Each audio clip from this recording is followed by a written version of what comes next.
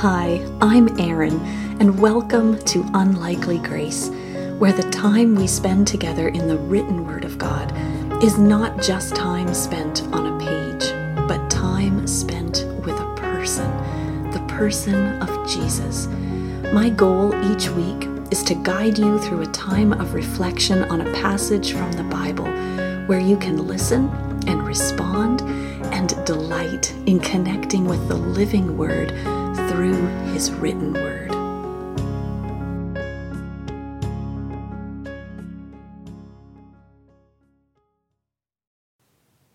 In this episode, we're going to examine that second spring of love from 1 Timothy 1:5. Remember, the goal of God's instruction to us is love, and that love springs from a pure heart, a good conscience, and a sincere faith. And I'm going to give you this action step for this one right from the start. Remember last time, the action step for a pure heart was be attentive. Well, for a good conscience, I'm going to call it be responsive. It follows naturally, doesn't it, that if Jesus has our attention, then we are going to hear what he has to say. And we're not just going to hear it, we're going to respond. Did you know that's what the Hebrew word for repent actually means? It means to reply. That's what repentance is. It's a reply to God's invitation. Repentance is not something that originates inside of us. God is the initiator, and we are simply turning back to Him, replying to His invitation. Our repentance is a response. There's a story in Mark chapter 11 where Jesus is having a conversation with the religious leaders in the temple. He and his disciples have traveled to Jerusalem for Passover, and this is the very Passover where he is destined to fulfill his role as the Lamb of God. So the triumphal entry has taken place. Jesus has cleansed the temple, incensed at the disrespect for and the degradation of his Father's house. His quiet days of ministry in the backwater of Galilee were behind him. His time was getting short. He was in the big city now and causing quite a stir. The chief priests and scribes and elders, they were threatened by Jesus' influence and his displays of power, and they were plotting to kill him. So indignantly, they approached him in the temple and asked him by whose authority he was acting. Jesus promises to answer their question if they would answer one of his. So he asks them if John the Baptist's baptism was from heaven or not. And the religious leaders hum and haw and consult with each other, and they realize with dread that Jesus has them cornered, because either way, however they answer, they are going to end up on somebody's bad side. So you know what they do? They just lamely respond, "We don't know." Those three little words reveal their hardened hearts and their cloudy consciences. Those words, "I don't know," can be very good and healthy things to say. I mean, I don't know. That's really the first step on our journey toward knowing, isn't it? But these guys were not demonstrating a healthy humility here. In fact, they were being false in order to buy themselves time. They did know.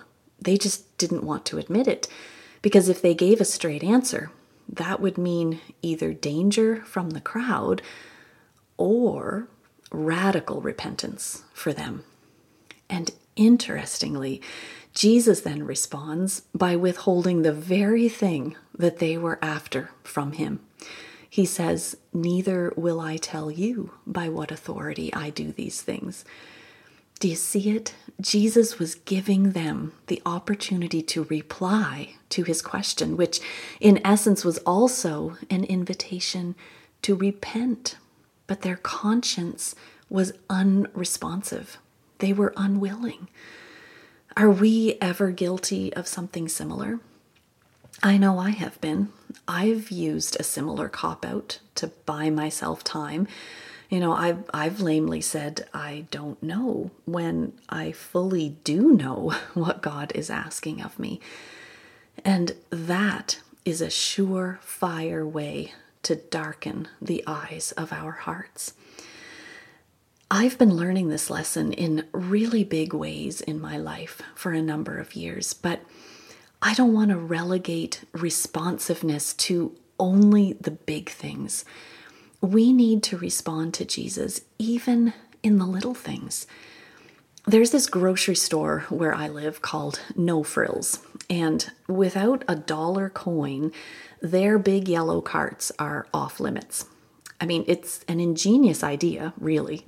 They do it to ensure the prompt return of those carts in neat order. But I have been in want of a dollar more times than I can count when stopping for groceries at No Frills. And shopping for a family of 6 with a little handheld basket is next door to impossible. I mean, a frazzled mom already trying to squeeze too much into her day just cannot be expected to squeeze a cartload of groceries into a basket. Well, one day I stopped on the way home from swimming lessons to pick up some pizza toppings for supper that night, and I opened the console between the front seats of my minivan and smiled with a sigh of relief to see my dollar coin in its designated spot. And 20 minutes later, groceries all packed neatly in the back of my van, I was dutifully returning my yellow cart to retrieve my loonie for safekeeping until next time, when a young mother walked up with a toddler on her hip. And she looked confusedly at the long line of nested carts, trying to figure out how to claim one for herself. And I said, "You just need a loonie." I tried to sound chipper, as if it was no big deal, but I well knew what a deal breaker it can be when you show up loonieless for a grocery run. She dug in her wallet and said, "I don't know if I have a dollar." And she had this thick foreign accent, and I thought, perhaps this is her first foray to No Frills. So I smiled kindly and told her that they also had baskets just inside the door, and then I headed back to my van, leaving her still trolling the depths of her change purse. By the time I opened my driver's side door, that little voice whispering for me to hand over my coveted coin was then roaring at me, and I knew what I needed to do. I mean, I had spent years of my life learning to be responsive to promptings like this, and in much bigger, life-altering ways than this. Would I respond to this seemingly insignificant poke? I reassured myself that surely God could replace my sanctified loonie. And then suddenly I was a little curious about what was in my own wallet. And I thought, wouldn't it be just like God to have already provided an extra one? Oh, me of little faith. I opened my purse, and guess what I found in my wallet? Exactly that. I dashed back to the store entrance and hurried through the front doors, and I found my new friend, actually a perfect stranger, standing in the produce section. And she was still juggling her toddler and now a grocery basket too, while holding her phone up to her ear. She saw me coming, and when I sheepishly held out the dollar coin and said, "This is for you," she looked incredulous and dropped her phone from her ear, and she said, "For me?" And with a wide grin, she turned her eyes toward the ceiling and said in her heavy accent, "Thank you, Lord." I was so startled. I mean, perhaps I was expecting her to thank me, but somehow she knew who to really thank for that small provision. And so did I. Would I have been responsive enough to give her the only dollar I had? I don't know. I sure hope so. But what I do know is that God was gracious enough to provide for both of us. She knew exactly who deserved the credit for my puny gift. And I was humbled to think that my Heavenly Father cares about my insignificant needs for next week's shopping trip, too. You see, there is no such thing as big or small when it comes to listening and responding to Jesus. When we plug our ears or we resort to some lame form of I don't know, we cut ourselves off from experiencing who Jesus is. If we are not ready to answer him honestly, to be responsive, he very well could withhold from us what we are so desperate for him to reveal. You know, sometimes I think we want his blessings on our own terms. We think, well, I'm 90% surrendered, so shouldn't God give me like 90% victory in this area of my life? Like, I'd be happy with 90%. No, it doesn't work that way. Repentance is all or nothing.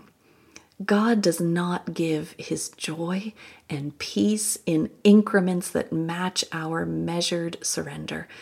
That sight line between repentance and peace must be clear of all obstructions, big or small. So, to cultivate a good conscience, be responsive.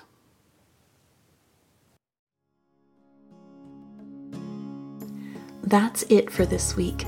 If you haven't downloaded the journaling page yet to accompany our reflection sessions, you can find it at erinheatherevans.com. And don't forget to subscribe wherever you most love to listen to podcasts. And if you want to connect in other ways, you can always find me at erinheatherevans.com or on Facebook or YouTube or Instagram. And if you know someone who would benefit from these times of drawing near to Christ through the scriptures, I would love it if you shared this episode with them and invited them into this journey of learning to live in love with the living Word. I leave you with the words of Saint Benedict, a prayer for you to tuck into your heart this week and carry with you. Gracious and Holy Father, give me wisdom to perceive you, intelligence to fathom you, patience to wait for you, eyes to behold you, a heart to meditate upon you, and a life to proclaim you. Through the power of the Spirit of Jesus Christ our Lord.